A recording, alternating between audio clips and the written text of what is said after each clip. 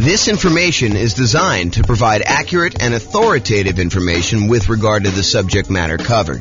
It is offered with the understanding that the presenters are not engaged in rendering legal, accounting, or other professional services. If legal advice or other expert advice is required, the services of a competent professional should be sought. Welcome to the Colorado Springs Real Estate Investing and Real Estate Financial Planning Podcast. Learn all about investing in real estate in Colorado Springs, Colorado, with a combination of real estate financial planning and modeling with numbers specific to Colorado Springs, plus syndicated, more generalized recordings of live and pre-recorded real estate investing classes, not all of them specific to Colorado Springs.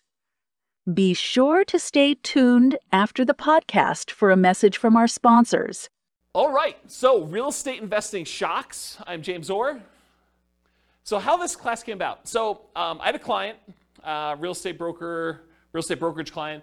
They were under contract to buy a new construction property, and they've been under contract for a long time. I'll show you the actual dates in there.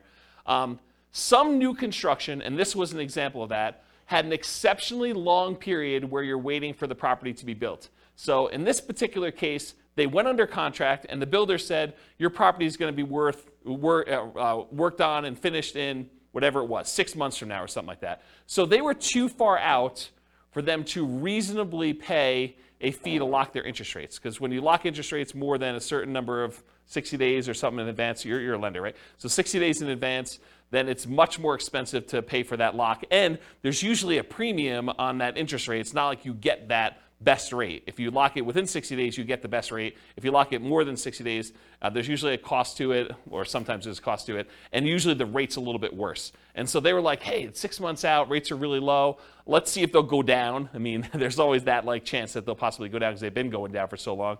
But they did not lock their rate. So what happened was, they got within 60 days of closing. The builder calls on and says, hey, look, we're about 60 days out. You should probably lock your financing at that point. They call up their lender to lock the rate, and they were shocked. They called me almost in distress, hey, we may not be able to buy this property because it's way, way worse than it was.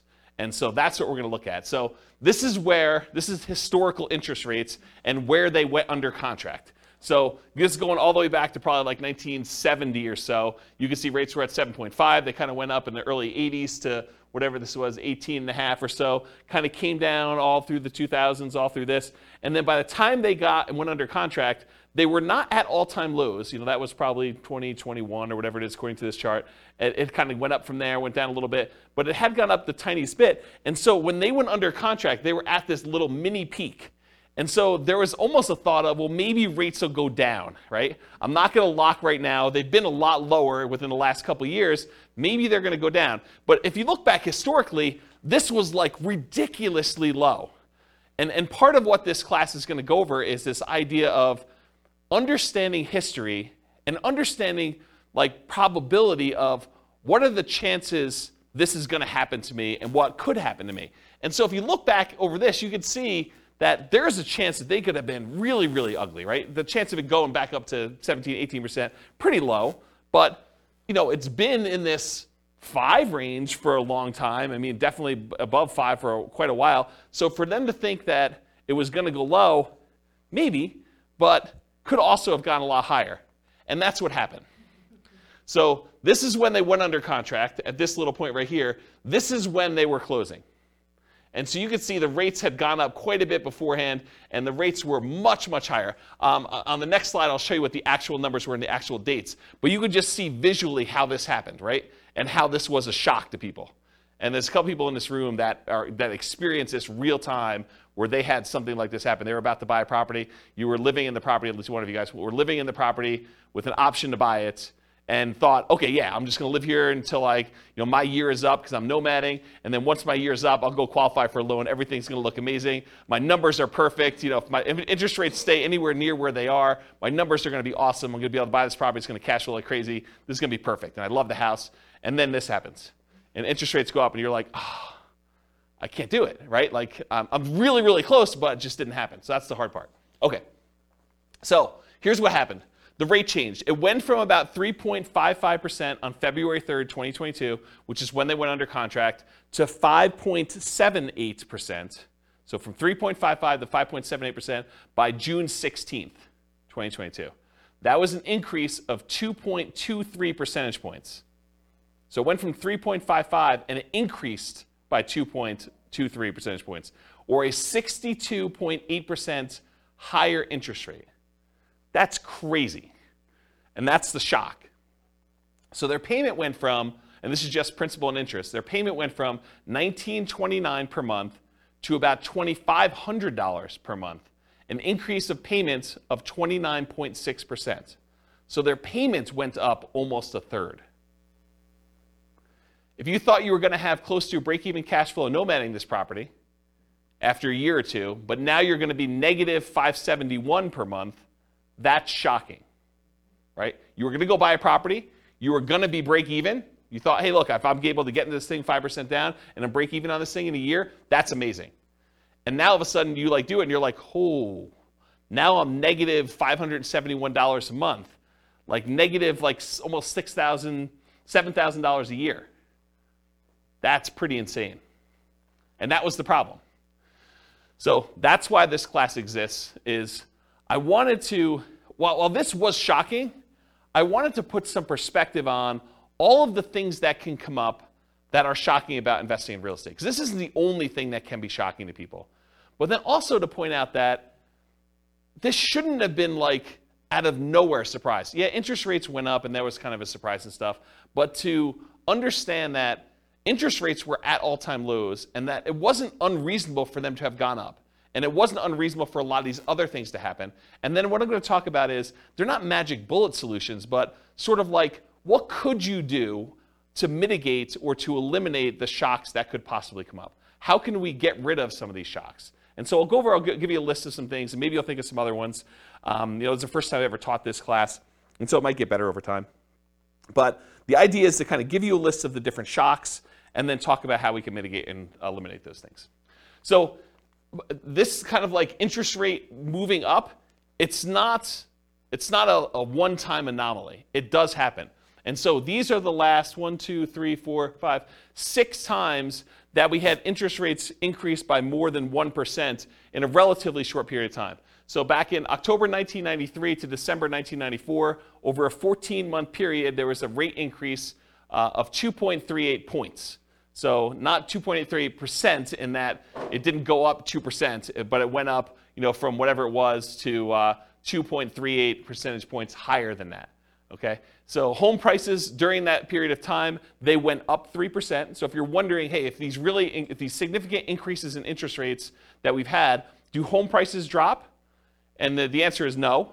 So historically, in every single one of these cases, the interest rates went up.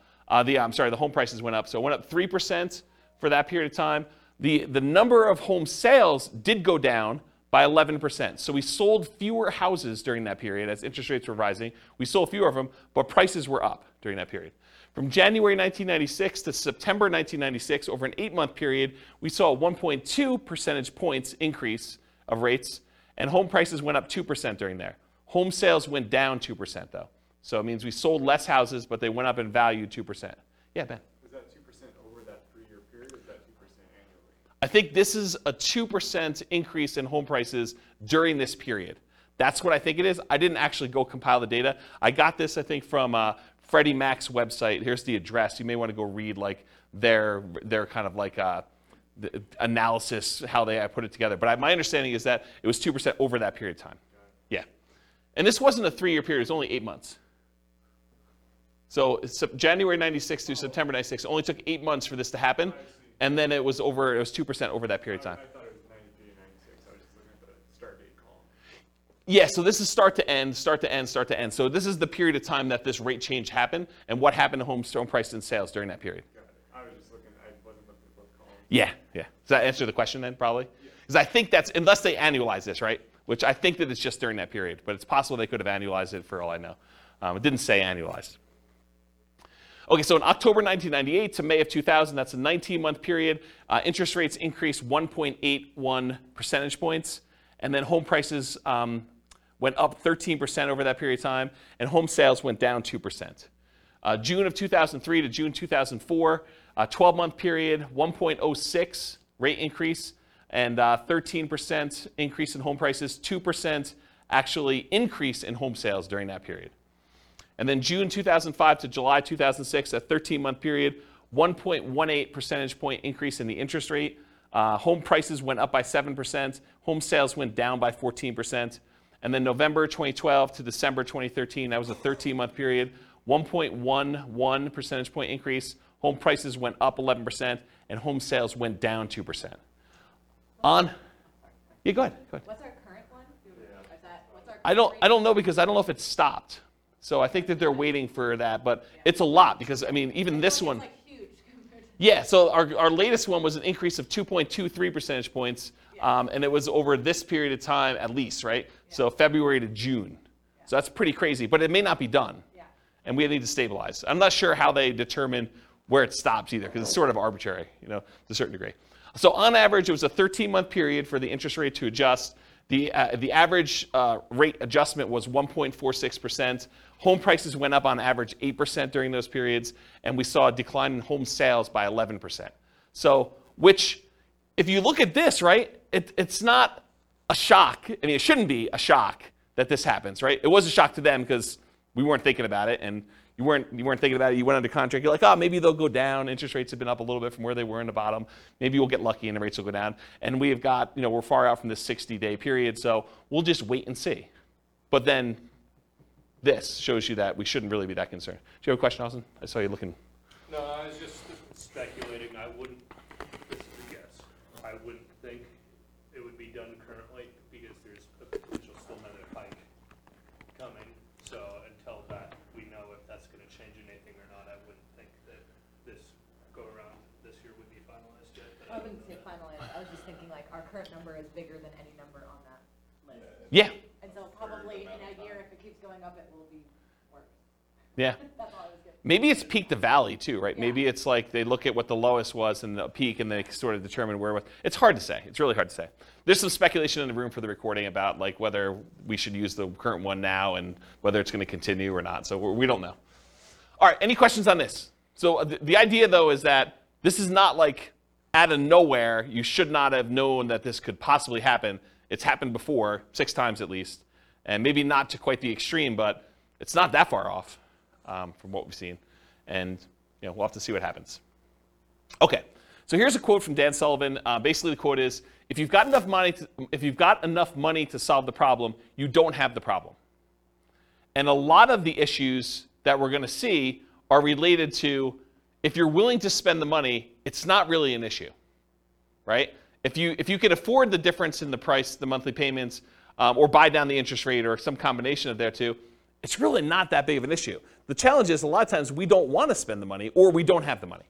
And so we'll talk a little bit about that.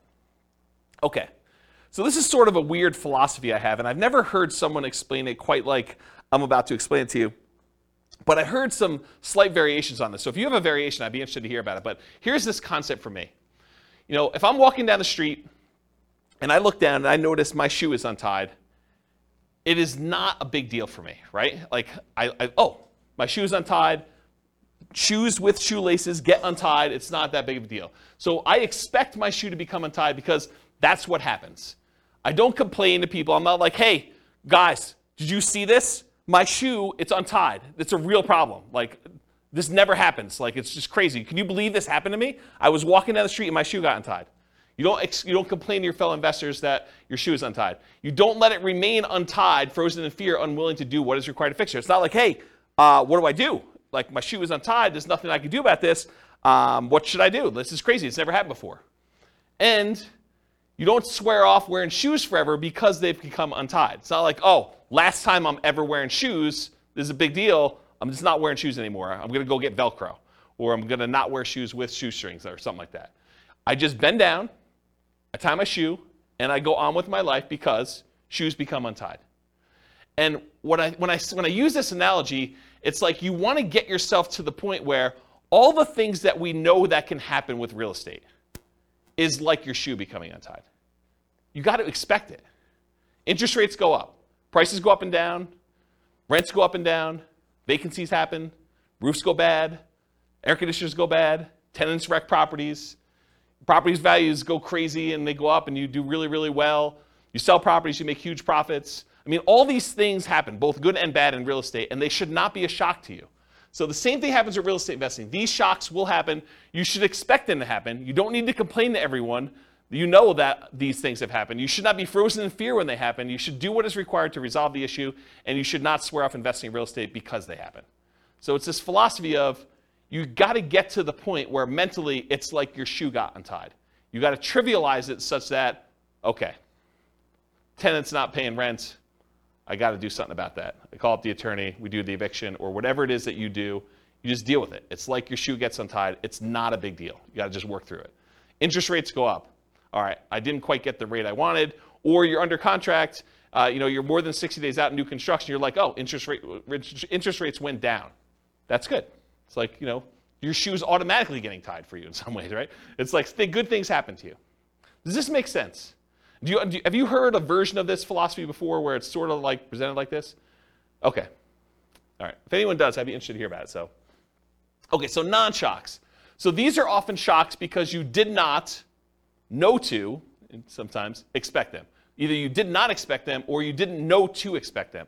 But you probably should come to expect them. A lot of things we're going to talk about tonight, they're going to seem like, yeah, that makes sense, but I don't always think about it when I'm doing the thing, and so I forget about it, and then when it's a shock to me because it happens, right?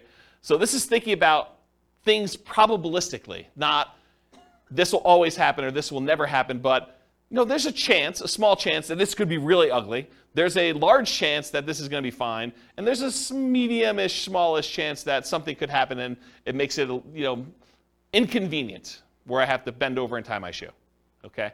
So what are the chances you'll need to deal with this, and what do you do if it does happen? And here are some examples of the shocks that we're going to cover. All the contingencies you have in your contract, they're there for a reason. Things that you can terminate a contract on, that's why you can terminate, because sometimes you discover things while you're under contract that you were not as you expected. They're shocks to you. So we'll talk a lot about those. All the maintenance you have on properties, all the repairs you have on properties, and capital expenses that come up with properties. Guys, roofs go bad. You should budget to have to spend $5, $10, $15, $20, $50,000 on a roof. Whatever it's going to cost you to replace a roof, you got to know it's coming. Got to know ACs go bad. You got to know furnaces go bad. You got to know that flooring wears out. Kitchens get outdated or wrecked or destroyed by tenants sometimes. Bathrooms get destroyed. It's part of the thing. Your shoe becomes untied. Roofs go bad, right? So you can't complain when you have a roof go bad. You just have to budget, plan, and spend the money to replace the roof. That's part of what you need to plan for. All the property ownership issues. People slip and fall. You get sued. Neighbors complain. They do irrational things. They'll come over your house without you knowing, without you expecting them. All that crazy stuff. So all the property ownership issues, all the property management issues. At some point, someone's going to claim that you treated them unfairly. Even if you do treat them fairly, they're going to feel slighted in some way. Tenants are not going to pay rent sometimes. Even if you do the best job at screening tenants, all these things are going to happen. I'm not trying to be negative about it. It's just be a realist. Realize that this stuff occurs, and you got to treat it like it's a shoelace. Like, okay, I got to deal with that. Just going to deal with it. Going to tie my shoe and move on. All the natural disaster and accident issues. So there's going to be hurricanes, there's going to be earthquakes, there's going to be floods, there's going to be other stuff, things that you did not expect could happen to your property are going to happen. They could be small probabilistically, but they're possible to happen. All the asset protection issues. So all the things about slip and falls and people suing you and perhaps challenging your ownership of properties, multiple properties, or you getting in car accidents and people coming after you for that. All the stuff you deal with in normal everyday life exists. So just be aware of that. So including all the different things we're discussing in tonight's class. There are reverse shocks, as I've hinted at before. Sometimes shocks go in your favor. Home prices go up while you're under contract. Interest rates drop before you can lock in financing at a reasonable rate. The $10,000 roof repair you thought you were going to have to make when you're under contract to buy a property turns out to just be a minor patch job for $500 that buys you 5 more years. The ancient-looking air conditioner that isn't working is fixed with a simple service call for a few $100s, and it ends up working for another 10 years. These things happen. Just like you buy a property when the air conditioning is working, and it turns out you need a whole new AC unit just randomly. Like it's the coils are cracked or something that you just could not tell while you were under contract. So good and bad things happen to you. Does that make sense? Okay. So here's the intent of the class. Raise your awareness of what the shocks are. Try to give you some of the simple ideas of what the possible ways are to mitigate or eliminate them, and that there are no magic bullets or magic solutions to many of these shocks. It's not like I'm going to magically solve the roof issue or the interest rate issue for you. I'll tell you some tips and how I think about it, what you can do for it, but they're not going to solve all the issues for you. So just realize that up front. Okay? Okay, so here's the class format. We're talking about shock, what it is, and then how to mitigate and completely eliminate it if possible. And then I use this abbreviation ME instead of saying mitigate, eliminate all night. So ME is going to be an abbreviation on the slides that show the mitigation, elimination sort of slides. Okay, so here's some general principles. These are sort of things that, in general, help dampen the impact of any of these shocks. Okay, so many of these are universally applicable to all types of shocks. Number one is reserves. You really should have reserves to invest in real estate. These will help mitigate the overwhelming majority of these issues. Again, if you have the money to solve the problem, you don't have the problem. If you have the money to replace the roof, it's annoying, but you got a new roof, and now your property is good for X number of years. You know, if you need to replace an AC, just replace the AC. If you can afford to buy down the rate and get it back there, you buy down the rate. Yeah, it's not ideal. You just do it, though. If you want the property and it's going to be a good investment for you long term, you just figure it out. And if you want when rates drop down, you can refinance again. So one thing is having reserves. Number two is worked with experienced professionals that have navigated or at least been trained to address these issues before. So be willing to pay for advice from your team, attorneys, accountants, CPAs, inspectors, property managers, real estate agents, brokers, the title folks, et cetera, et cetera, et cetera. If you're willing to have people that have gone through this before and can help you navigate and understand, well, typically here's how we deal with this, here are some solutions we usually use, or put it in perspective for you, I think that's worthwhile. Study history. So know what has happened in the past, and ideally not just the very recent past. As I showed you on that chart with interest rates coming down, they were really looking at, and I didn't ask them this, but I assume that they were really looking at that last 5 years or so where interest rates were really, really low. And they were like, hey, look, we just came off a really, really low interest rate. Maybe these rates are going down again. But if they look back over a very long period of time, they would have seen that it's not unreasonable that the rates did what they did, right? And then have a backup plan whenever possible. So what is your plan if this happens? Maybe really low probability, but what are you thinking? And maybe there's things you can do now that will make it easier for you in the future should that come up. And then evaluate what your risk exposure is and determine what level you're okay with. If rates go up by 0.5 point, am I still in? If rates go up by 2 points, am I still in? If rates go up by 5 points, am I still buying this property? And just evaluate what makes sense for you. What are you willing to deal with? What are you not willing to deal with? And then patience. I think this is part of the manage your expectations sort of philosophy. It's like, what's reasonable for you? Like, what do you expect to happen? Do you expect every property that you go to buy that you will have no things come up on inspection? Or that you'll never have a property go vacant? Or you'll always be able to get the rent you estimated when you buy a property? Or that rents always go up? You could always rent it for more than you rented it for the previous time. Managing your own expectations and knowing what it is. You don't hit home runs every at-bat. It's not like every time you do this, everything goes perfectly and you score. Do what is within your circle of control and let go of things outside your circle of control. They had no control over the interest rate. They did have control as to whether they were willing to pay the premium to lock in that early. It seemed so expensive at the time to lock in whatever that was, 6 months ahead of time. But it was probably, in retrospect, not that they should have done this, but in retrospect, it probably was cheaper than what they ended up paying. That was within their control. And then remember this concept of expected value. If you've not heard this before, it's a pretty interesting phenomenon. It's kind of like a math way of thinking. If you have aces, you're playing poker, and you've got 2 cards down. If you've got aces and someone else has 2-5 offsuit, you have the odds in your favor if you have aces and they have 2-5. And if you kind of played out an infinite number of hands, more times than not, the aces will win. And so you have an advantage. Your expected value, your expected chance of winning with the aces is much higher than someone who has a 2 and a 5 in their hand. However, can someone who has aces lose? Yes. Yes, they can. So the idea is that they can have the advantage. Everything could be going in their favor, but they could do everything right, but they can still not have things go their way and they could lose.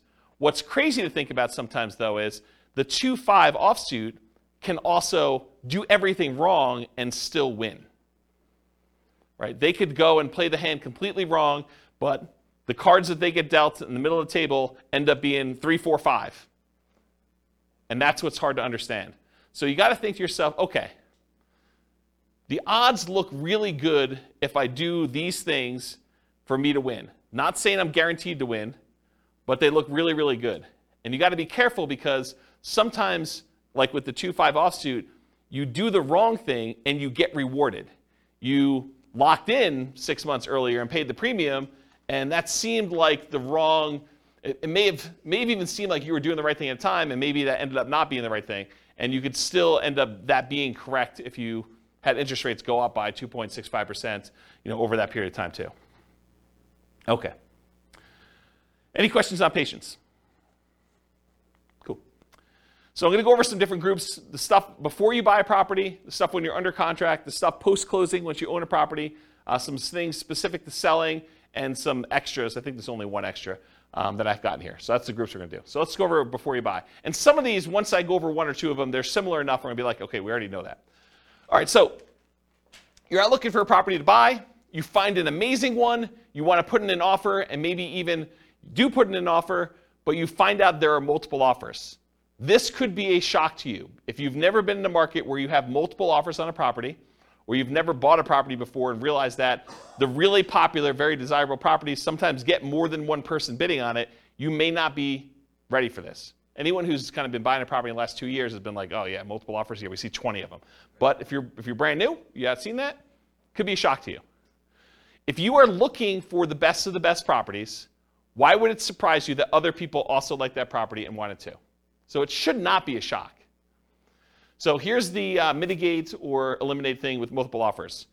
If you are willing to compete, make strong offers that have the best chance of getting accepted. And I have a slide coming up from a class I did called the 10 tips to get offers accepted in hot markets. I'll kind of give you the 10 tips, but if you really want the 2-hour version of that, go watch that class. And then the next thing when you're doing multiple offers is work with a professional who understands multiple offers and can give you some tips for doing it. And again, you're not going to win every one of them. It's just impossible. If you have 20 offers on a property, which is an extreme case for really, really hot markets, 19 of them don't get it. And then know your market. Sometimes it makes sense to make a strong offer right away with short deadlines to avoid competing offers. You go see a property, you're like, okay, this one's really, really good. I definitely want this. I have a feeling it's going to get multiple offers on it. So I'm going to come in hot tonight, make an offer, tell them I need an answer by 9 a.m. tomorrow.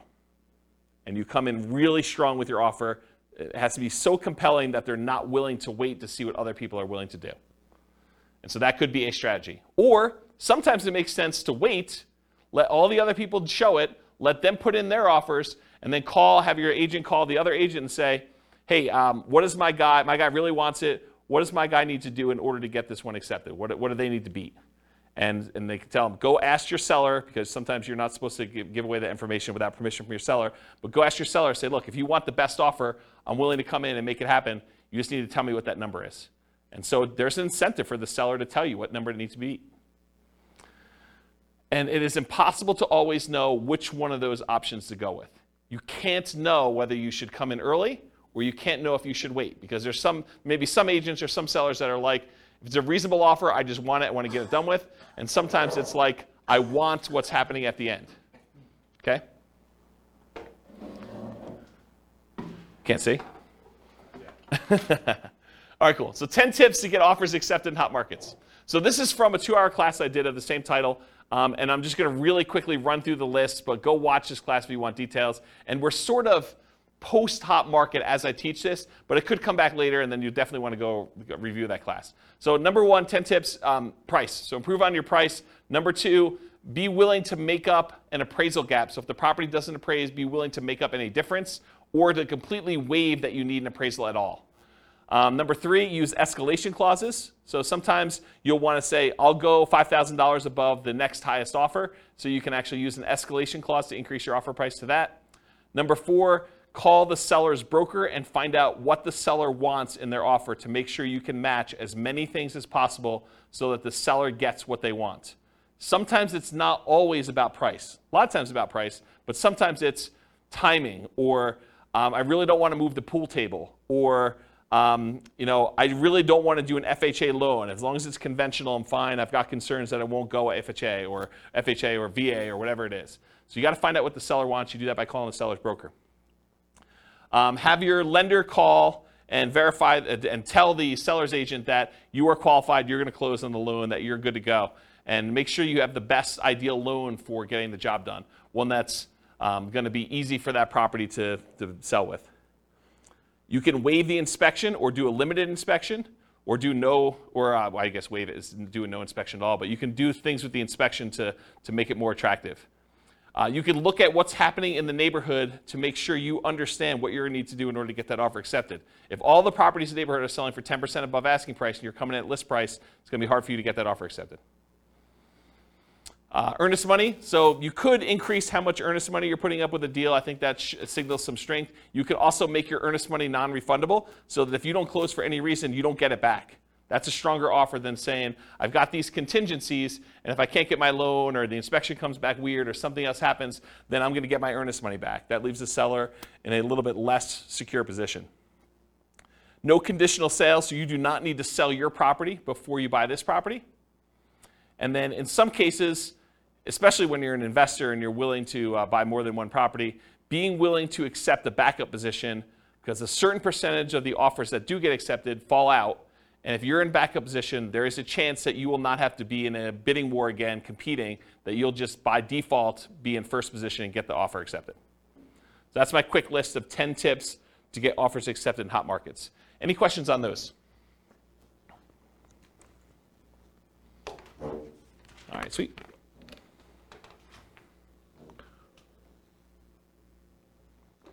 All right, cash offers. So you're making offers where you're getting loans to purchase the property, but you keep getting beat out by cash offers. For some people, this is a shock. They're like, hey, look, I'm offering $10,000, $20,000, $30,000 over asking price, or maybe you're just asking full price.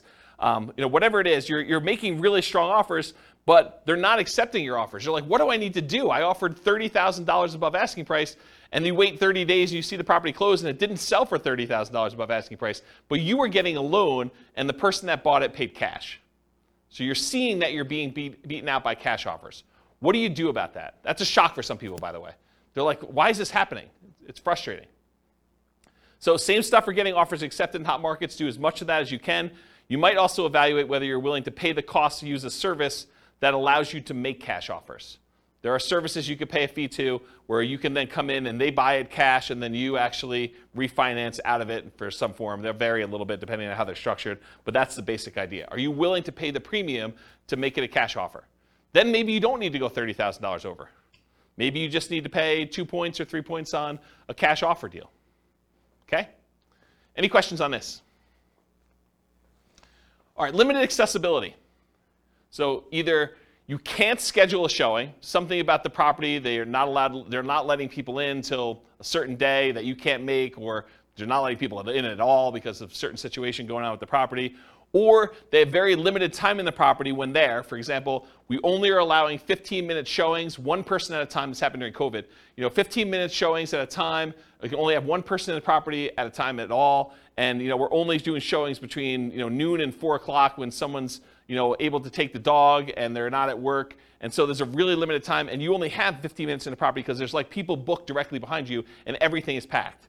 And you can only see the property for 15 minutes. Sometimes it's hard to make a decision on a property in 15 minutes. Sometimes but sometimes it's tough. Or you must see it with other buyers, agents, tenants, or sellers present. There are other times you're looking at a property and the seller insists that they be there. Or the tenants are there because they will not allow you to be in their property without them being present, so you don't go look at their room that they're growing weed in or something like that. Or there are other buyers there. It's an open house, and that's the only time you can see the property, the only time they're showing the property. Or there are other agents there. Or, especially with multifamily properties, this happens quite a bit, you can't see all the units before making an offer. They'll tell you, you can see unit 1 and unit 7. Unit 1 is just like units 1 through 6. Unit 7 is just like units 7 through 15. But you only see 2 units. The other ones are in different condition. Some better, some worse. But you can only see 2 before you make an offer. So that can be problematic. But this can be the norm in some markets, right? It can be, especially in different market conditions where it's a really hot market, or maybe it's based on property type, or just that particular property is kind of a weird one. But that could be pretty typical for what you're expecting. But it could be a shock for some people. So see it as it is, but not worse than it is, Tony Robbins. So how do you deal with this issue? How do you mitigate it? How do you eliminate it? Keep your ability to fully inspect the property. And by inspect the property, I mean yourself and or any professionals you hire, inspectors, termite guys, radon, like all the different guys you want to come in and do tests as part of your offer. So don't give up your rights to do this testing if you're going to do that. But if you have to be competitive, sometimes you have to be willing to say, okay, well, I'm only going to do a limited inspection, even though I didn't get to see the whole thing originally. So you want to get a multifamily property bought in a really hot market. Sometimes you're like saying, well, I'm only going to do a light inspection. I'll just do a walkthrough of the other units, but we're good. I know what's going to be there. I've done enough of these. You got to be willing to kind of accept that risk if you need to do it. And then evaluate what your reasonable exposure is and what the probability is that will happen, and bake that into your offer. Say, look, I've seen enough of these at this point. There probably are some ones that need a full kitchen remodel, probably some that need a bathroom remodel. So I'm out at most, whatever it is, $15,000, $20,000, whatever number you put in for your remodels. And so that could possibly be the case. And I can't imagine every single one of them is going to be like that. So let's say half of them are. And so you could say, there's probably a X% chance that that's the case. So I'll go ahead and bake that into my offer. I know that I'm going to possibly have to come out of this. If it's better than that, great. If it's worse than that, yeah, I got a little worse of a deal. Okay? Any questions on limited accessibility? All right, not having all the information. So you're wanting to make a decision, whether you're going to make an offer or not, but you don't have all the information you need. Maybe you're missing HOA docs to be able to tell if you can use it as a rental, or that you could park your RV, or put a little ADU, additional accessory dwelling unit back there. Maybe you're missing solid rent comps. You're just unable to get rental comps for this particular property. You really want to call your property manager. They're not open until Monday. It's Friday night. You're looking at this property. You just can't get it to make a decision. Or maybe you're missing property financials. This happens all the time with multifamily properties. You want to get financials for the property. They're like, yeah, you'll get them when you go under contract, but we're still preparing them and I don't have them. And we already have 14 people looking at the property in the next 2 days. Got to make a decision. You're missing info on the condition of parts of the property you're unable to see. Snow is on the roof, tenants in one or more of the units. It's a hoarder house. You can't see past all the boxes and garbage. There's times when you will not have the information you need in order to make a decision. So how do you deal with, how do you mitigate or eliminate this lack of information? It's rare that you'll have all the information you need up front, especially with multifamily properties. You need to move forward to get more information, like going under contract, but keeping key contingencies. So if you're like, look, I really want to see the financials, well, make your offer, subject to you getting these financials and being able to terminate the contract if you can't get them. And again, you got to weigh this. If you ask for so many contingencies, it may make your offer weak and you may not get it to begin with. So you got to balance this act of, hey, look, I'm making an offer.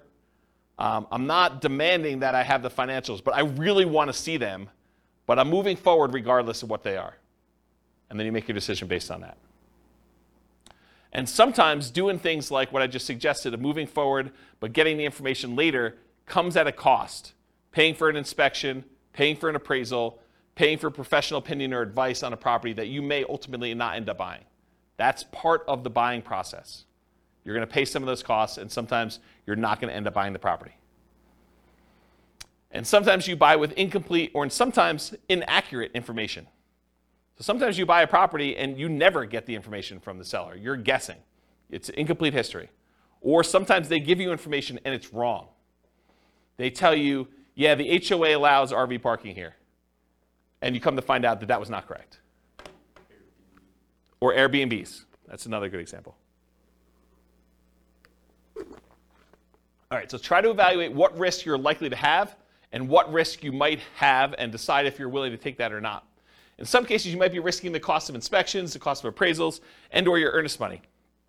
Most contracts are going to be written as what we call earnest money contracts, which means if you don't perform, you and the seller agree, if you don't perform buying the property, that you and the seller agree that they get to keep your earnest money as liquidated damages for you not being able to perform. So if you put up $5,000 as earnest money, and for some reason you're unable or unwilling to perform and buy that property, they keep the $5,000, and that's what their reward is for you not performing.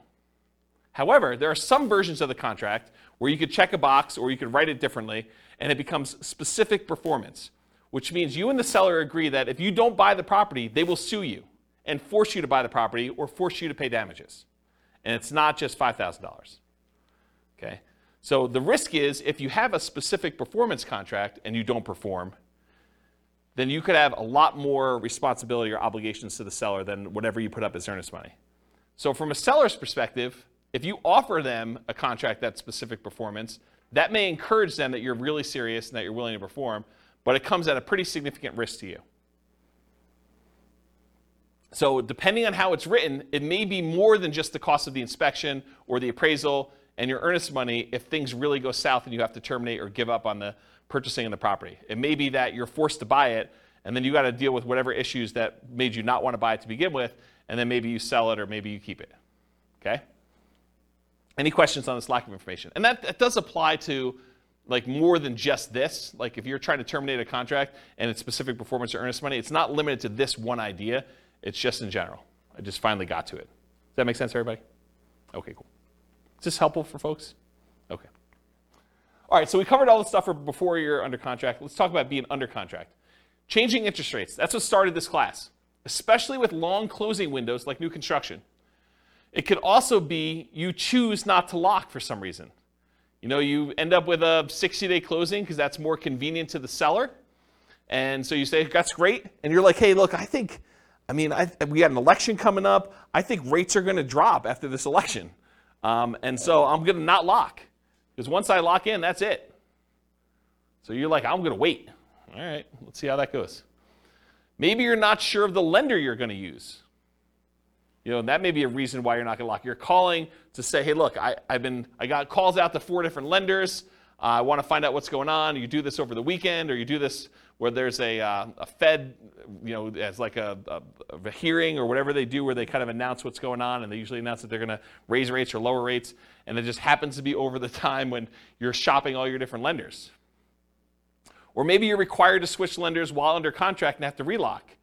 You go under contract, you think you're going to use a lender, they get a little farther into your file and they realize, hey, we can't do your loan. You've got XYZ problem, and our underwriter's saying no, even though they should be saying yes. Or we have an overlay that prevents us from doing these types of loans. Or you need to go to a special lender to deal with this. Or I'm not qualified to do this special situation you've got going on. And they say you got to go to another lender. And now rates are different. All these things can come up. So changing interest rate, what do you do to mitigate or eliminate this? You consider locking rates as soon as possible.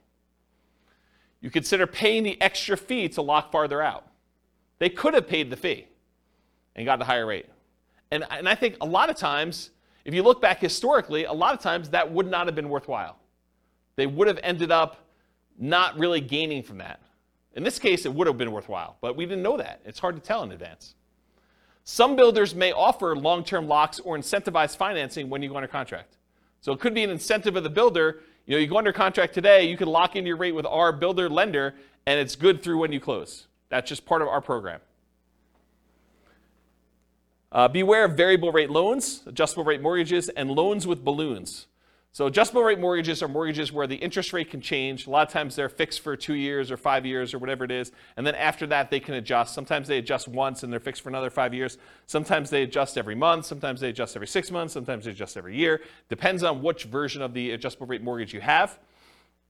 And then loans with balloons. A balloon on a loan means you're going to pay on a loan for 10 years or 20 years. And at the end of the balloon period, then the entire balance of the loan is then due. So you might be paying as if it's a 30-year loan, but it has a 10-year balloon, so the payments look like you're going to pay off the loan in 30 years, but by the time you get to year 10, they're like, okay, you now owe $300,000 of this $400,000 loan. We want the full $300,000 in full on year 10. And then you got to either refinance or pay the $300,000 and get out of there. And not every lender will automatically refinance your loan. Sometimes you may have to change loans. Sometimes the interest rates change significantly between that 10-year point and the other 10-year point. So it could be a real problem for you to get out of there at that point. So anytime you take on a variable rate loan or a loan with a balloon, this opts you in to additional potential shocks in the future.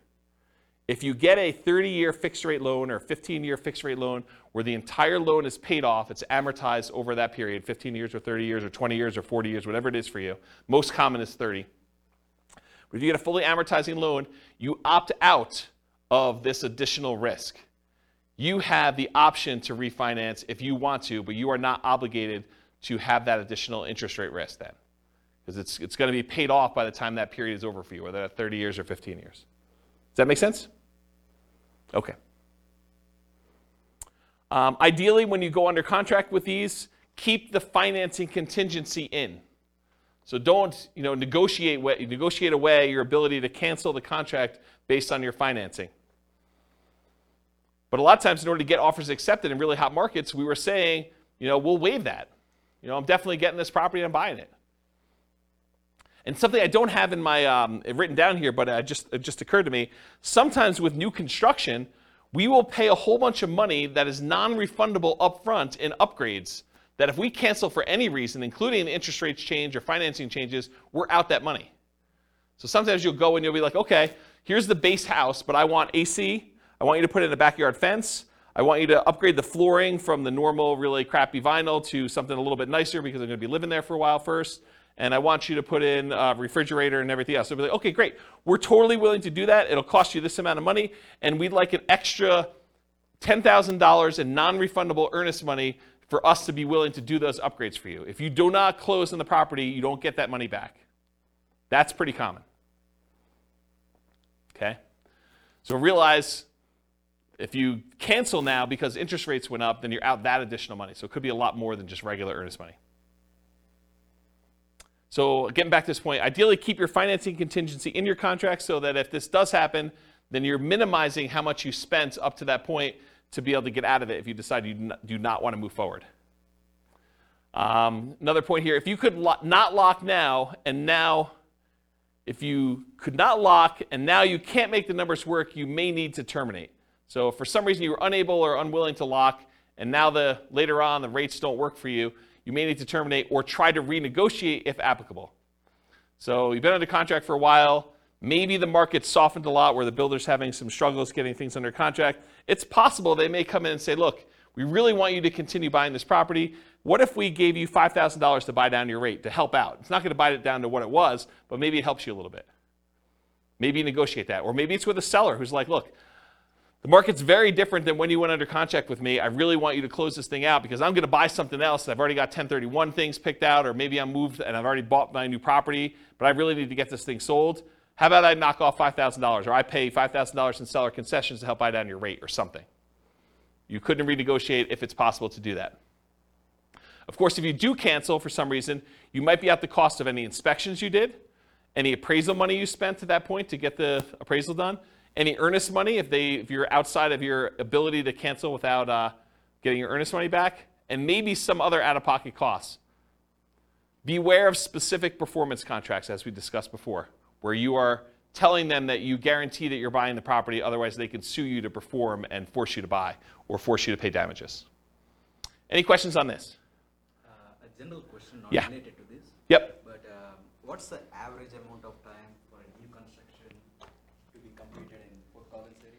It varies. So it depends on the builder and how backlogged they are. Some builders will actually build spec homes where they're building them in advance and you could buy it within 30 days. And then other builders are such that they have not broke ground yet on the property, and other ones they're in different stages where they say, look, these 5 we've already dug foundations and they're going to framing. These are already framed, and so depending on which one of those you buy could be a different time. And some of the other ones where they haven't dug ground yet, it could be like, hey, we're going to get to this one, but it's in phase 2, and phase 2 is not going to start for 3 months, and then it's going to be 6 months from when we actually do that. So it could be really long time. Right. But you would still only get 60 days for lock-in rate for the loans. That's correct. A lot of times you are limited to how far out you can lock unless you're willing to accept a higher interest rate or pay a fee, or both. Got it. Yep. Yeah, so there's trade-offs when you're doing this. Do you pick one that's going to be ready in 30 or 60 days and think that, I want that? Or is there something really special about this lot that you really want this one and you don't like the models they have on the lots that are there? Maybe it faces the wrong direction for you. Maybe it's only a couple of bedrooms, or maybe, the prices are different. There's all sorts of variations as to why you might wait. So it's really tricky. Okay. That make sense? Yeah. All right, cool. Any questions on this? Sweet. Inspection issues. So in most cases, you'll be inspecting the property after you go under contract, often with the help of your team, home inspector, for example. Sometimes this might also include disclosures from the seller, including due diligence documents like leases or property disclosures where the seller tells you everything that they know about the property, at least in theory. Might also include things you might discover during the same period, like survey issues. So you say, look, that shed looks like it's really close to where I thought the property line might be for the neighbor. We probably should get a survey on this property. Or, this fence looks really janky as to where it is. Maybe I should check and have a survey done to see if the fence is really the property line and stuff like that. And sometimes you have a survey done and it's wrong. The shed you built or the deck you built is on someone else's property, or their deck on your neighbor's deck is actually on the property you're trying to buy, and it's potentially problematic. Or shared driveways get kind of weird in some cases. There's all sorts of weird stuff that can come up on this, and sometimes you don't find that out until you're under contract. And a lot of times you've already paid your inspection fee at that point, because you've inspected the inside of the house, and you paid the survey guy in order to come out there and do this, and you paid for your appraisal, even if the appraisal wasn't done yet, because you kind of prepaid it with the lender in order to get a jump start on it, because there was a shortage of appraisers and you wanted to make sure you got your spot in line. And so now you're out, inspection, survey, and appraisal for a property that you may be terminating on or that you got to negotiate on. So that could be a shock to you. You just got to realize that up front. Okay? There are going to be things that come up on a property on inspection. So this should not be a surprise to you. You are going to find things on the inspection. That's what the inspection is for. Okay? The inspection is to get a second set of eyes, a professional's eyes, or 2 or 3, depending on whether you're going to bring in specialists for other things like radon and asbestos and meth and mold and all things like that. You might get more than one inspector's eyes on it or as a professional. Maybe even contractors give you opinions about what things are going to cost and what things need to be done for certain issues you may see on the property. So you're going to have these things done, and you're going to find things that you did not know. You'll be like, oh, I didn't know that. I'm glad you told me that that's going to cost $20,000 to fix. Now you know. Typically, you're not going to be negotiating things you saw or discovered before you made your offer. So if you saw that there was no kitchen sink, you should not be negotiating for a kitchen sink once you make your offer. You saw it, you made your offer based on not being a kitchen sink there. Does that make sense? And that goes for a wide spectrum of things. Okay, that's it. And even with the inspection, sometimes your inspector is unable to do something. Like it snows around here, and sometimes the roof is covered with snow. Your inspector cannot inspect the roof when it's got covered with snow. So if you're buying a property and you have a really limited inspection window, unless you extend out the ability to inspect it for snow later or something like that, or sometimes it's under snow for 30 days, not as much around here, it's highly unusual. But if that's the case, that's problematic. You may be buying a property that you've never seen the roof for. Okay, so how do we mitigate or eliminate these? Reasonable expectations. If you're buying a 20-year-old property and the roof's never been replaced, you or your team should realize it's going to need a new roof soon. Just makes sense. So for you to be surprised by that or shocked by that, it's problematic. Keep your ability to terminate and negotiate in a contract. Might be out of the cost of an inspection, maybe an appraisal in some cases, maybe your earnest money depending on how you structure it. But you want to make sure that you have what you need to be able to negotiate these things if things come up. If it's not something acceptable to you, even if the seller could or would address it, then with the advice of your team, terminate. So make sure you understand what the repercussions are. But if you're like, hey, look, even if they did move the shed. There's something weird about that. I don't want to be involved in it anymore, or whatever. If they could fix something that you had an issue with, then you have to make that decision. And then negotiate legitimate shocks, not just trivial things. So realize that up front. Any questions on inspection? Cool. Can't qualify for a loan. So you're about to buy a property, you're getting a loan. Ideally, you got pre-qualified with a lender, a quality lender, before going under contract. Ideally, more qualified than them just telling you, but you telling them, hey, I make this much money, I have these debts. They say, it sounds like you can qualify for about a $500,000 house. That's not the level of qualification I'm talking about. I want them to pull your stuff. I want them to put you through the system. I want them to tell you that provided you can get me this, this, and this, then you're qualified. And you say, I can definitely get you this, this, and this, and you're very confident you can do that. That's the level I'm talking about. Maybe even more if you're able to. While under contract, you discover you no longer qualify for the loan. So something happens that prevents you from getting the property. And it could be any number of things. Credit change, something happens to you where, a medical bill you thought you paid pops up and all of a sudden it's not done. You're like, this is problematic. It's going to take me a little time to get this fixed out and work through it. Or maybe I don't have the money to pay the bill anymore or whatever. Your income changes. Maybe you get, what's the opposite of promoted? Demoted. You get demoted and you get put in a lower position job or something like that. Or you have to change jobs. Unfortunately, while you're under contract, you have lost a job or something like that. If you have a significant injury or an accident that prevents you from working, if you get divorced while you're under contract to buy a property, or you have a death of a spouse, these types of things can happen, and they could change your situation and prevent you from getting the loan. So if you can't qualify for the loan, how do we mitigate or eliminate that? Prevention. Work with quality lenders up front that can qualify you ideally before going on a contract. You don't want just some fly-by-night lender telling you, yeah, you probably can qualify for about this, and then you find out later you cannot.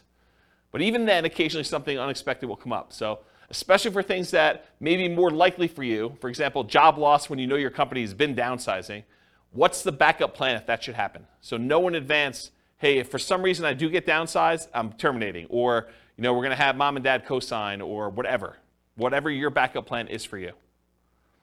Or at a minimum, what's the cost to me if this happens, and am I okay with that? What's it going to cost me in inspections and appraisals? And there are some cases, it's very rare, where a lender will eat the appraisal if for some reason you don't qualify for the loan. It's pretty uncommon, but in some cases they do. I know of one credit union around here that does. Actually, I know of another bank that does too. There's 2 banks that I could think of that do that, but I don't think of anyone else. Do you know of anyone else that does that?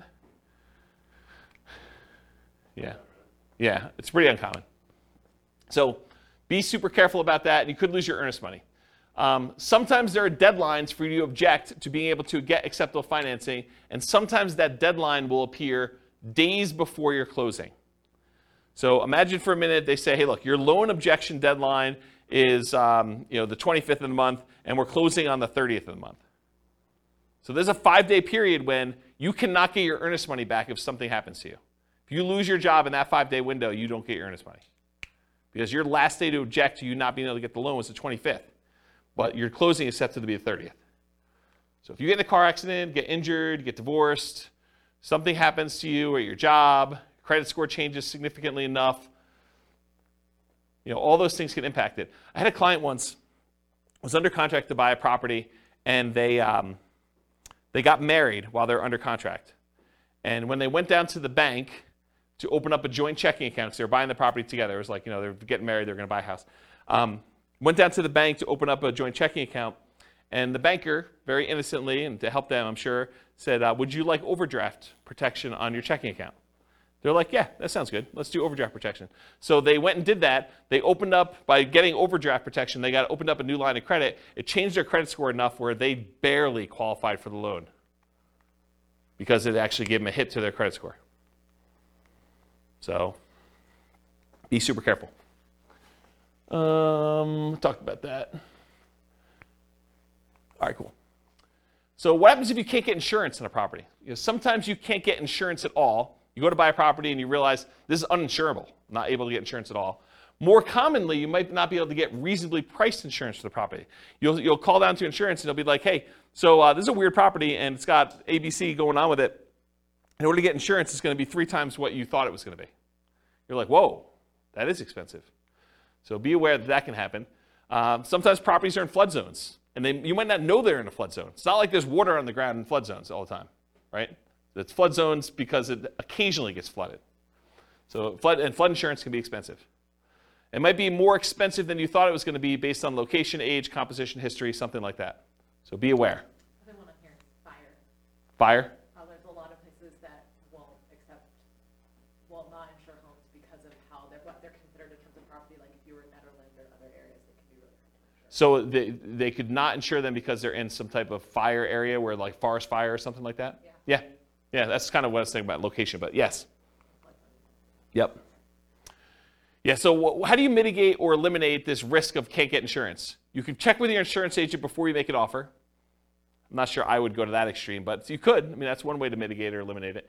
Sometimes you still run into the unexpected, though. They give you a quote, think it's something, then when they finally formally submit it, something weird comes up. Most lenders require insurance if you're getting a loan, so are you willing or able to buy the property for cash if you can't get insurance on the property? And is it that good of a deal? You could also try alternate insurance providers, other insurance agents, especially ones that do more unusual policies. So I had a property once that I personally bought, and I don't remember the details. This was probably 20 years ago at this point. But there was some really weird thing where I was unable to get insurance on it, and I had to go to like one of these really obscure insurance agents to get the policy on it. And it was a little bit more expensive. It wasn't that bad. It was probably like 50% more than what I was expecting it to be. It wasn't a deal killer, but it was unexpected. It was unusual. So realize you might need to go to some weird insurance company to do that. Won't appraise. You're under contract to buy a property at a certain price. You hire and you pay for an appraisal. Usually you've already had your inspection and pay for that as well at this point.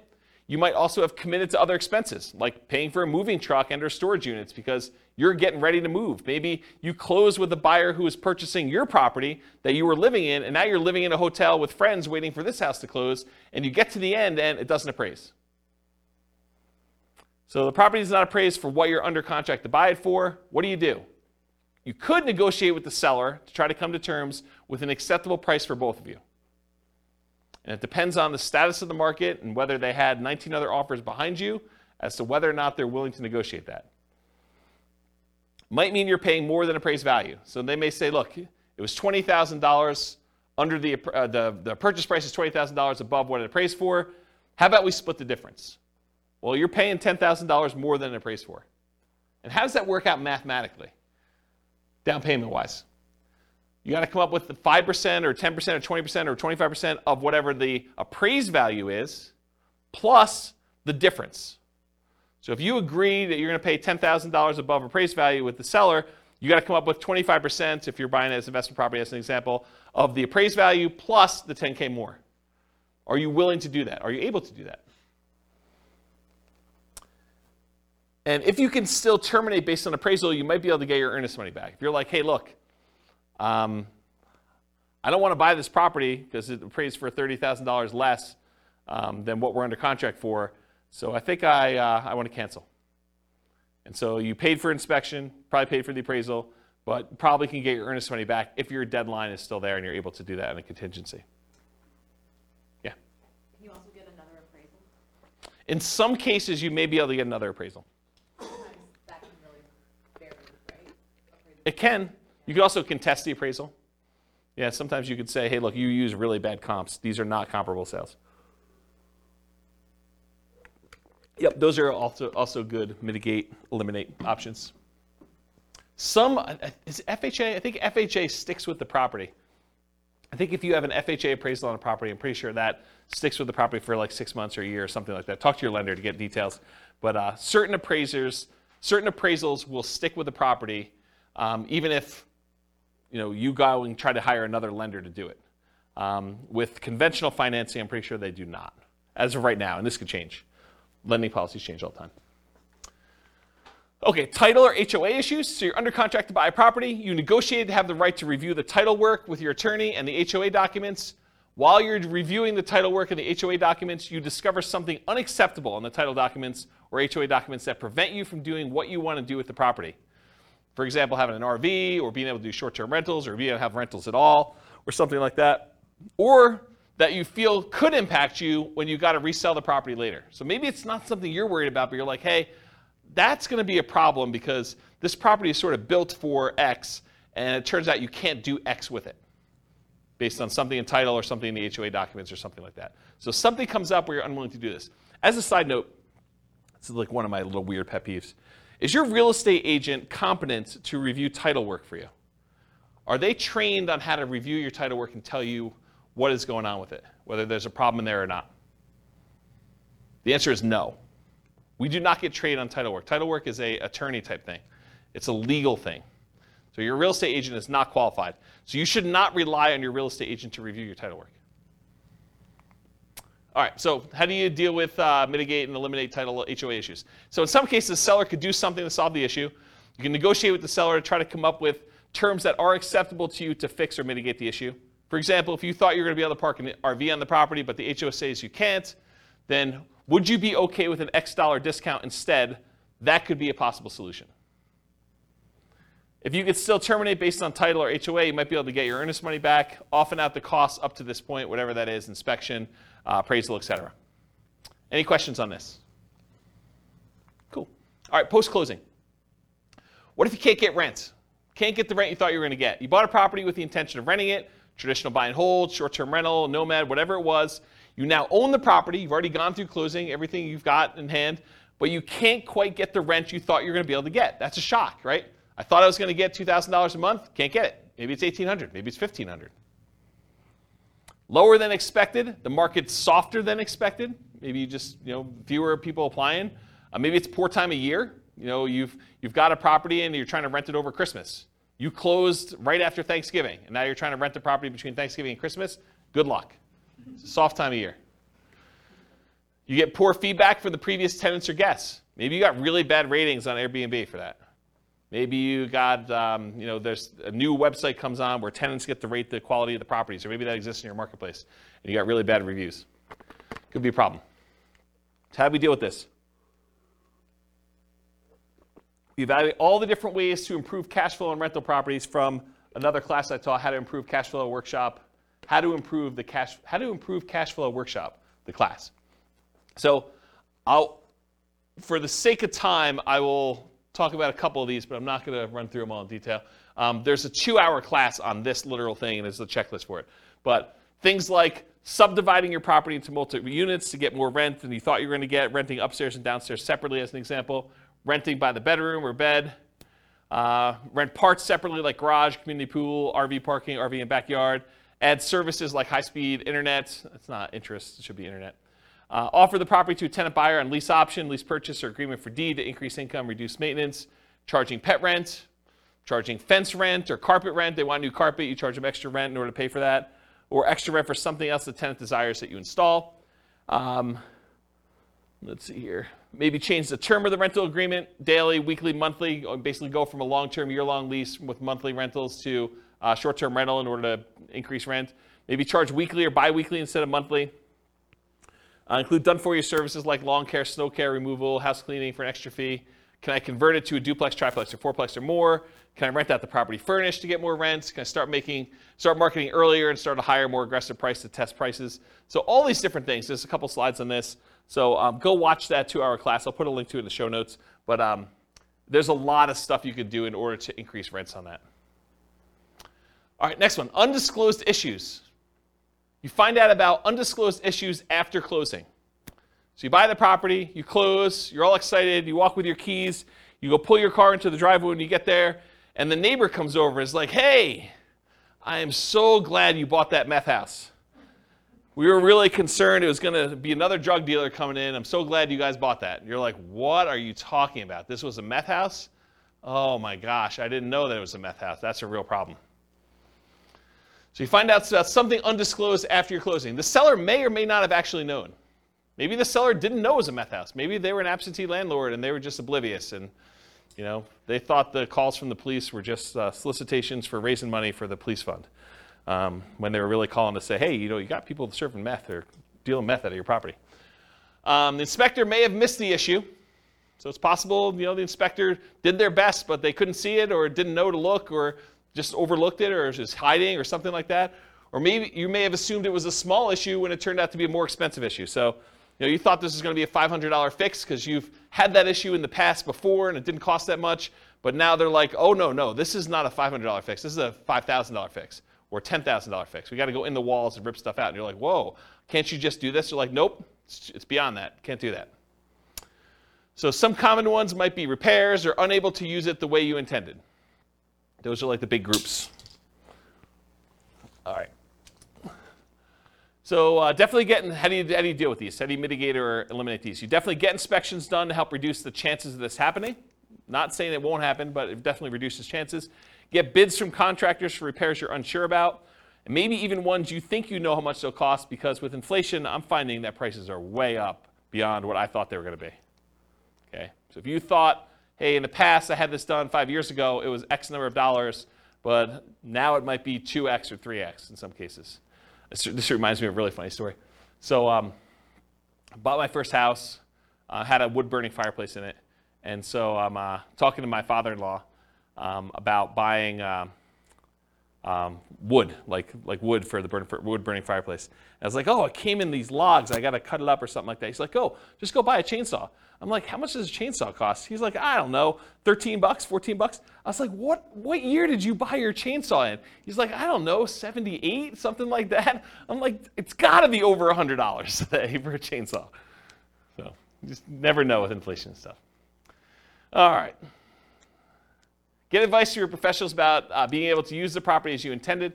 Typically, the seller is not responsible for making sure that you can use the property the way you desire. You could think, hey, I'm going to do this as a short-term rental. The seller is not responsible for making sure that you can use it as a short-term rental. You are. So you got to do that research and find out, make sure that you can do it.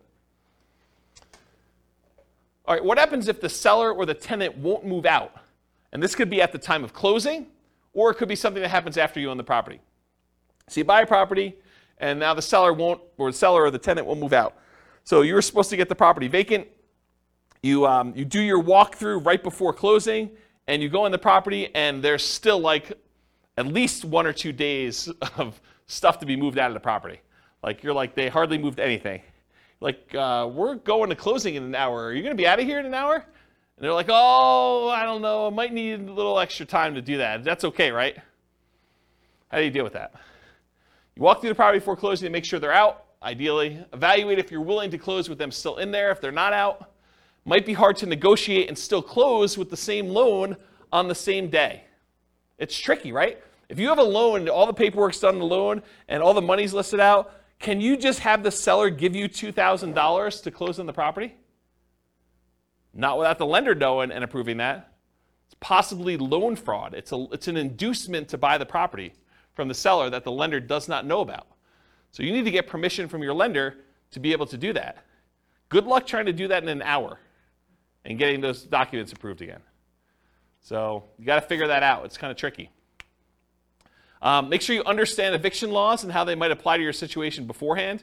So go talk to an attorney if you think this is anywhere possible, a remote chance or something like that, or your property manager or both. And then get professional help from the attorney for evictions to make sure it's done promptly and correctly.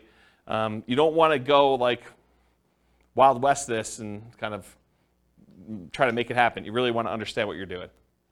Any questions on these? Kind of shocking, right? Be able to do that? Oh. Apparently I must have missed one of the slides. So underinsured or not insured for some things. So not all things can be easily covered by insurance. But many investors, especially newer investors, may shop solely by insurance premium and not compare coverage to understand what's covered and what's not to some extent.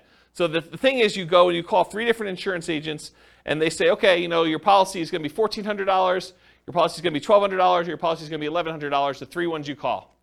You're like, oh, well, I'll go with the $1,100. That sounds like the best one. Maybe not. Maybe the $1,100 one didn't cover sewer backups into your basement. Or only covers personal injuries on your property to $500. And now someone gets in an accident on your property, they slip and fall, and their medical bills are $5,000, and now you're coming out of pocket $4,500. Well, that $300 that you saved doesn't look so good now, does it? And that's the difference between some of this stuff. So you have to have you have insurance, but you opted to choose a less expensive insurance policy. It's limited coverage for an actual claim, or it's not covered at all. You gotta make sure you understand what you're buying and what you're covered for. And apparently I didn't do any things in there, so I think I covered it though. All right, what about price or rent drops? You buy a property, you typically don't see price drops or rent drops on properties you're under contract with, since the market tends not to move that quickly in a way that you can easily measure. Right? You're under contract for 30 days typically. You're not going to see a price drop or a rent drop in that particular amount of time. While you own the property, the price drops or the rents drop.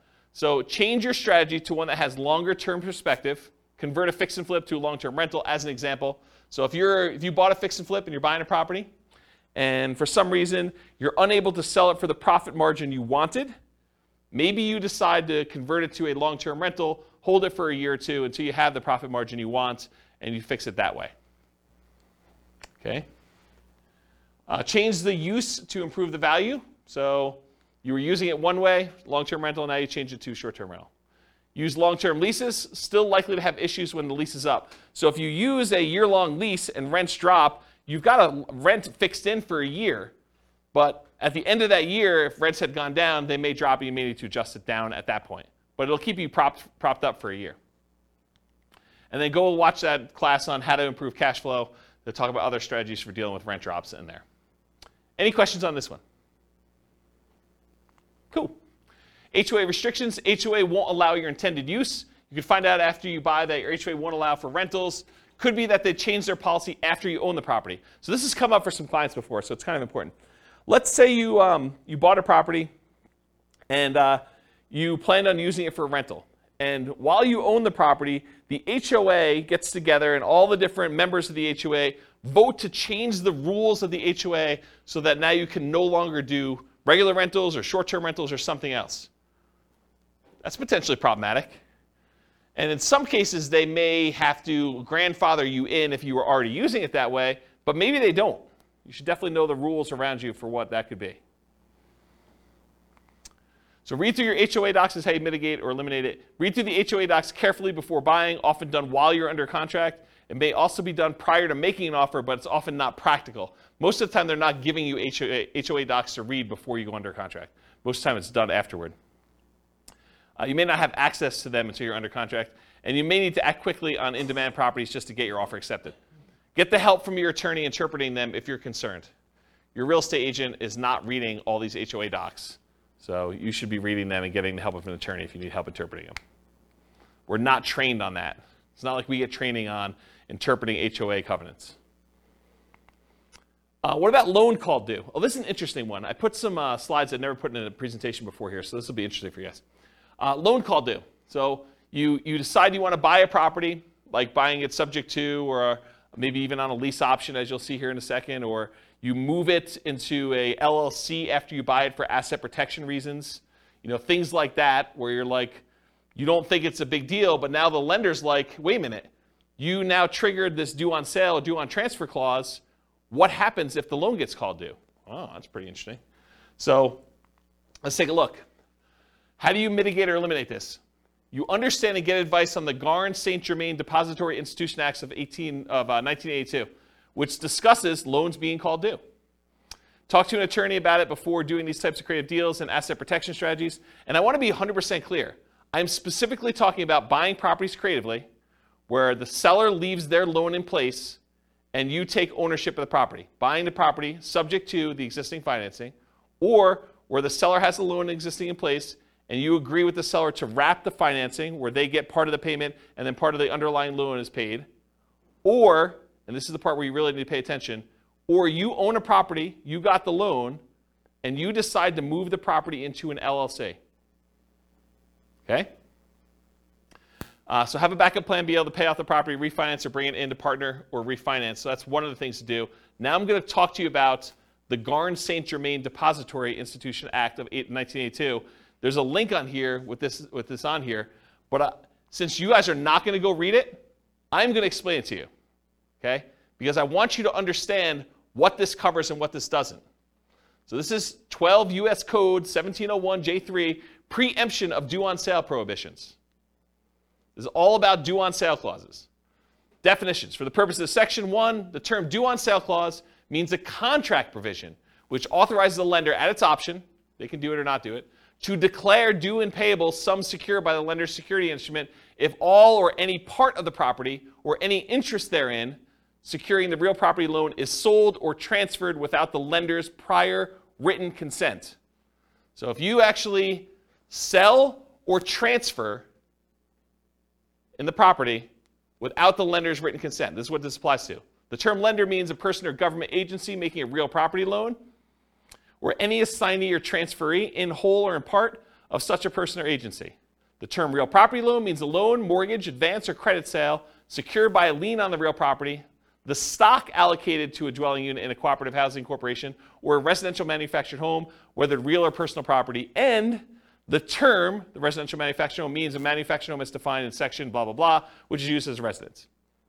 The term state means a whole bunch of other stuff. I'm going to ignore that line. All right, so let's get into this. The loan contract and terms governing execution or enforcement of due on sale options and rights and remedies of lenders and borrowers, assumptions of loan rates, section 1, notwithstanding any provision in the constitutional laws of any state or the contrary, a lender may, subject to subsection C, enter into or enforce a contract containing a due on sale with respect to a real property loan. So they can enforce this. Except as otherwise provided in subsection D, the exercise by the lender of its option pursuant to such a clause shall be exclusively governed by the terms of the loan contract. So basically the terms of this are in the document itself, and all rights and remedies of the lender and borrower shall be fixed and governed by the contract. So it's in the paperwork you sign at closing. In the exercise of its option under a due on sale clause, a lender is encouraged to permit an assumption of real property loan at the existing contract rate or at a rate which is at or below the average between the contract and market rates, and nothing in this section shall be interpreted to prohibit such assumption. So basically what they're saying is, hey, if you're taking a property over subject to, the lender is encouraged, according to the law, to permit you to assume the loan at a rate that is at or lower than what it is. Okay? They don't have to, though, but they're encouraged to. All right. There's a bunch of stuff in here. I'm going to see where I want to start reading. I'm going to skip some stuff. So it talks about the dates that these come into play, basically any stuff before 1982, which is no longer really relevant. So I'm going to skip that part. It says respective properties originated in national banks or credit unions. That's what it applies to. Does not apply to, it does apply when they have successors or transferees. So here's something interesting. So does not apply pursuant to subsection. A lender may require any successor or transferee of the borrower to meet customary credit standards applied to loans. So they may require you to have a credit report and apply to the loan. And the lender may declare the loan due and payable pursuant to the terms of the contract upon the transfer to a successor or transferee of the borrower who fails to meet such customary credit standards. So if you don't qualify for the loan to assume it, the lender could say, then all of it's due. That's their solution. A lender may not exercise its option pursuant to a due on sale clause in the case of transfer of real property, which is subject to this subsection where the transfer occurred prior to that date. I probably didn't need to read that one. Okay, that's good. Here we go, though. This is where it gets really crazy. Okay, here's where the exceptions are. Exemption of specified transfers or dispositions. Have you guys ever heard this concept? Like, if you're going to go buy a property subject to, or you're going to move something to an LLC, as long as you kind of do it into a trust, everything's good to go, right? We're going to see about that. All right, so the lender may not exercise its option pursuant to the due on sale clause upon 1, the creation of a lien or other encumbrance subordinate to the lender's security instrument, which does not relate to a transfer of rights of the other occupancy of the property. So if you get another loan on the property, you get a second mortgage, does not trigger due on sale. 2, the creation of a purchase money security instrument for household appliances. You get a loan to buy household appliances, does not trigger due on sale. A transfer by device, descent, or operation of law on the death of a joint tenant or tenant by its entirety. Someone dies, they transfer ownership of the property, that's exempt. The granting of a leasehold interest of 3 years or less. If you rent the property for 3 years or less, that does not trigger the due on sale clause. However, I'm going to continue reading. Not containing an option to purchase. If you do a lease with an option, that triggers the due on sale clause. Says it right here. If you do a lease option, it triggers the due on sale clause. A transfer to a relative resulting from the death of a borrower. So you die, you want to give it to your kids, that's cool. Doesn't trigger the due on sale. Transfer where the spouse or children of the borrower become an owner of the property. That does not trigger the due on sale clause. A transfer resulting from a decree of a dissolution of marriage, legal separation agreement, or from an incidental property settlement agreement by which the spouse of the borrower becomes an owner of the property. You get divorced, one owner owns it or something related to that, doesn't trigger it. A transfer into an inter vivos trust. This is the one we were talking about, right? A transfer into an inter vivos trust in which the borrower is and remains a beneficiary, and which does not relate to a transfer of rights of occupancy in the property. So yes, if you transfer into a trust where the seller still is the beneficiary of the trust, that does not trigger the due on transfer clause. But what does? You transfer into a trust, and then that trust's beneficiary is someone other than the original seller, the original owner of the property, that does trigger it. Any other transfer or disposition described in regulations prescribed by the Federal Home Loan Bank Board. Isn't that crazy? Now you've read it. Now you know. Doesn't that just dissolve all asset protection? Yes, right? So here's the thing. So the question was, does that just dissolve all asset protection? It's super interesting to think about. Because if they transfer ownership to another entity, because an LLC is another entity, that is by design what the LLC is set up for. It's not you. You are not that LLC. You're trying to set up a legal entity that is not you. So if you transfer it from you to an LLC, you have transferred ownership. Right? So what does that mean? It means that the seller can choose at their option do due on sale. The lender can, yes. It's not, they're not obligated to, and you don't see this happening very often, but I want you to understand from a shock perspective, because this is the class for it, right? That, hey, if you have a property you transfer to an LLC that you got a regular, like, conventional loan on and had a due on transfer clause, and you do this, don't be surprised that it could get called due, right? That's the point. And doing a lease with an option agreement could also trigger it. Doing a lease for more than 3 years could trigger it. Right? A 3-year term. That's what it said. Crazy. I see some confused looks. Is this like the first time you've ever heard this? No, can you negotiate with can you tell your, I mean, I guess my question is, do you just tell your lender, or do you just hope it doesn't happen? The question is, can you tell your lender? I mean, what do you do? You just hope for the best. I think the correct answer to this one is you need to talk to your attorney. And you need to have your attorney explain to you the risk. And I suspect, I'm not an attorney, not giving you legal advice, I suspect most attorneys would say, this never happens, move it into an LLC, it's not a big deal. But you read it now. I'm not making stuff up. I wouldn't write it like that to just arbitrarily make something up for you. This is like from, where is it, Cornell Law. The address is on there. www.law.cornell.edu/US code/text/12/1701J-3. Go look it up yourself. You can read the code directly from their website. This is it. Okay? So, I'm not going to read this last page because it's not germane. But you guys now see what the issues are. Okay? So when you see it online, it's not a big deal, blah, blah, blah. Now you know kind of like you're playing in this gray space and you understand it all. All right, so selling. Any questions on that? I kind of abruptly ended, but surprise! You guys got to learn about due on sale clause. Shock. Whatever it is there. Interesting, right? It's kind of fascinating. So I knew you guys would never go read it, so I wanted to read it to you.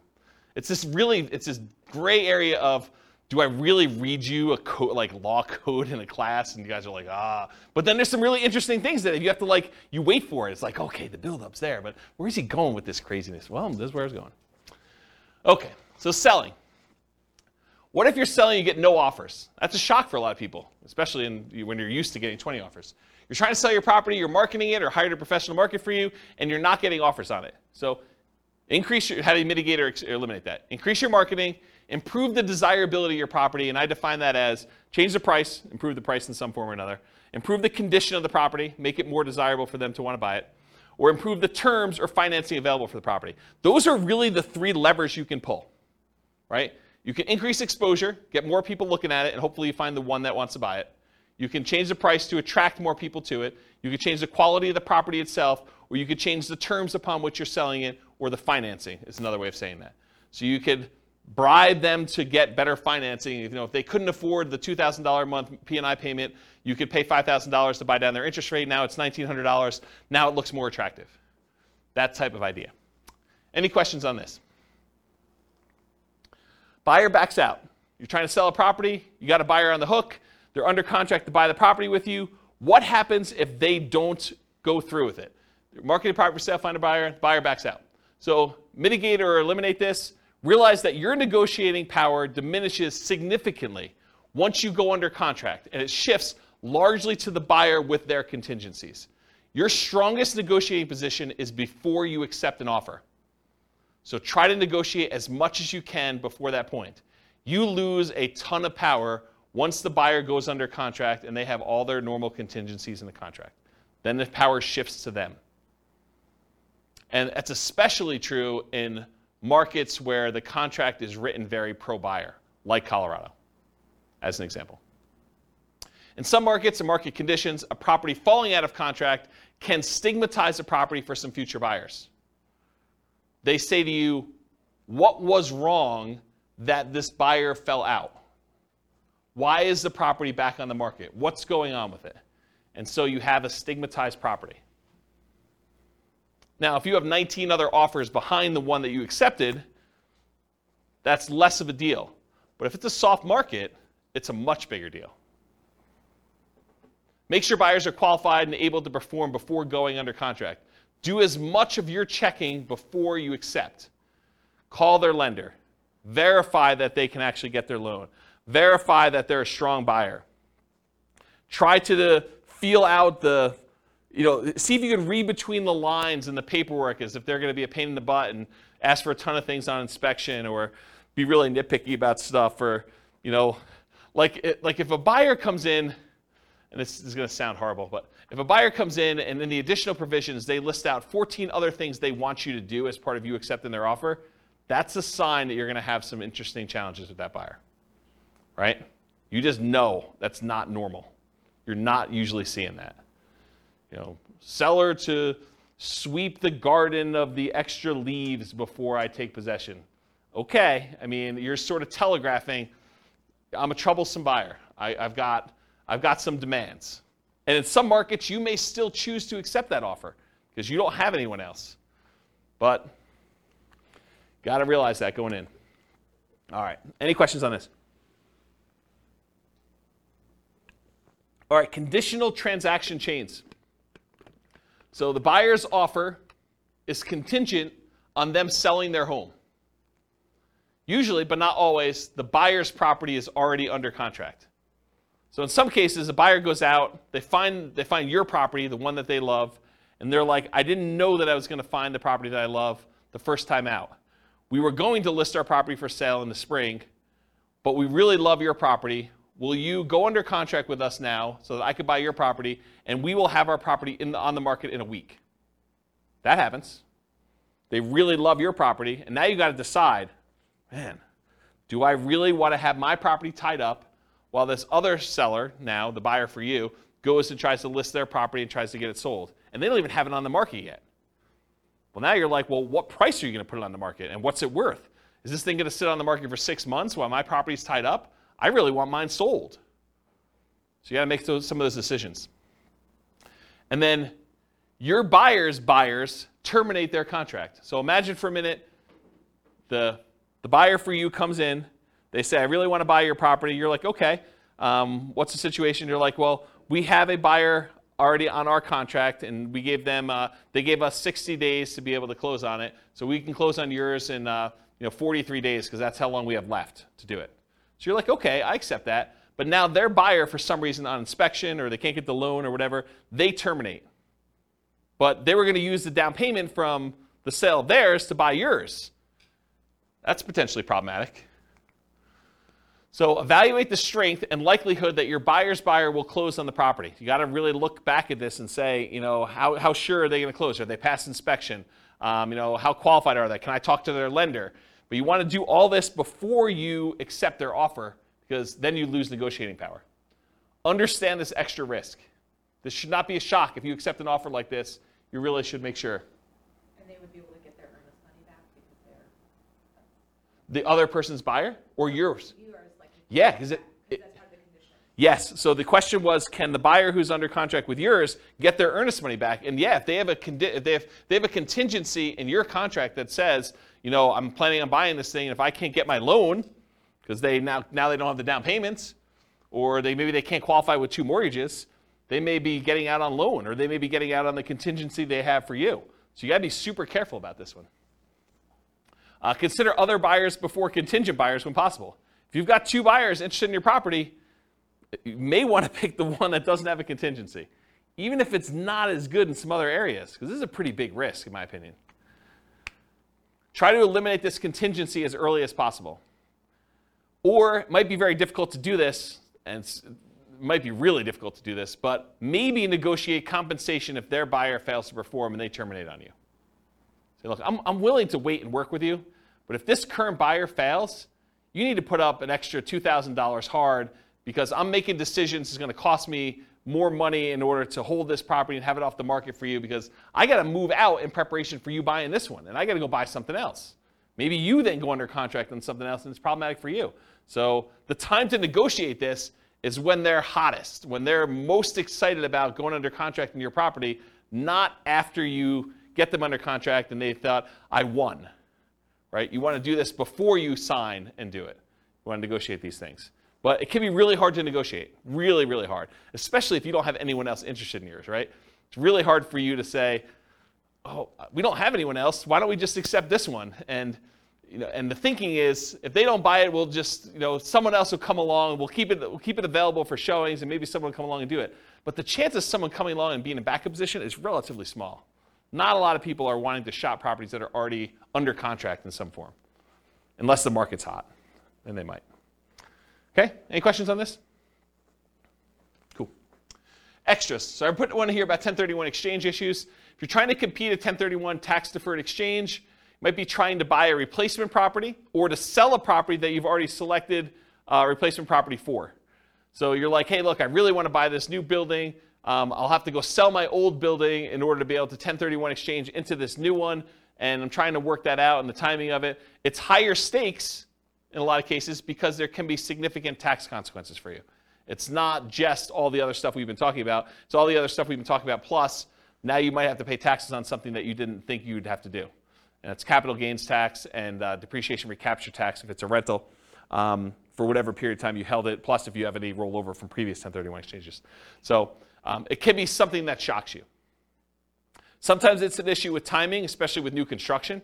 You try to buy a new construction property as one of the properties you're 1031 exchanging out of, and for some reason the builder delays.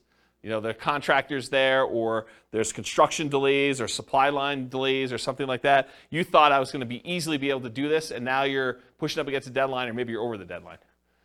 Sometimes it is an issue with inspection, appraisal, or other contingency where you're like, I really don't want to proceed with this because I've got this other stuff going on. So how do we mitigate or eliminate this? Get a contingency on your replacement that the sale must go through, or you can cancel and get your earnest money back. So when you're about to go buy something else, tell them, I'm doing a 1031 exchange. If my other one doesn't close, I'm not buying this one. And I want that contingency up and through as far out as I can get it, right? So that you know, or at least as far out as the other one's supposed to close. Maybe more if you can. Carefully consider your replacement property or properties.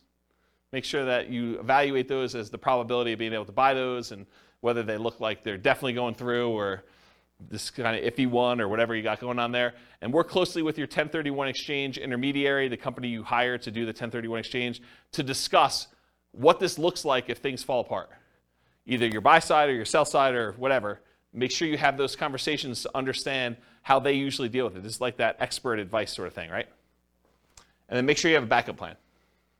Because some of the consequences for this can be huge. If you owned a property for a long time, it's appreciated a lot. Tax bill could be pretty significant for these.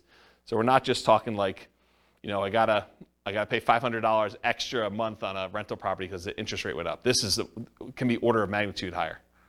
Orders of magnitude higher, right? All right, any questions on this?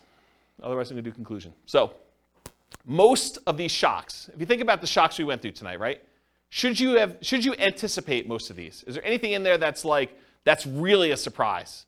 No, once I told you what they were like, yeah, I mean, this makes a lot of sense. They should be anticipated. You should see them. You should understand that these are likely to happen. Now, what probability? What's the chance of them happening? Could be really small, could be very common, right? So you got to understand like where we are with that.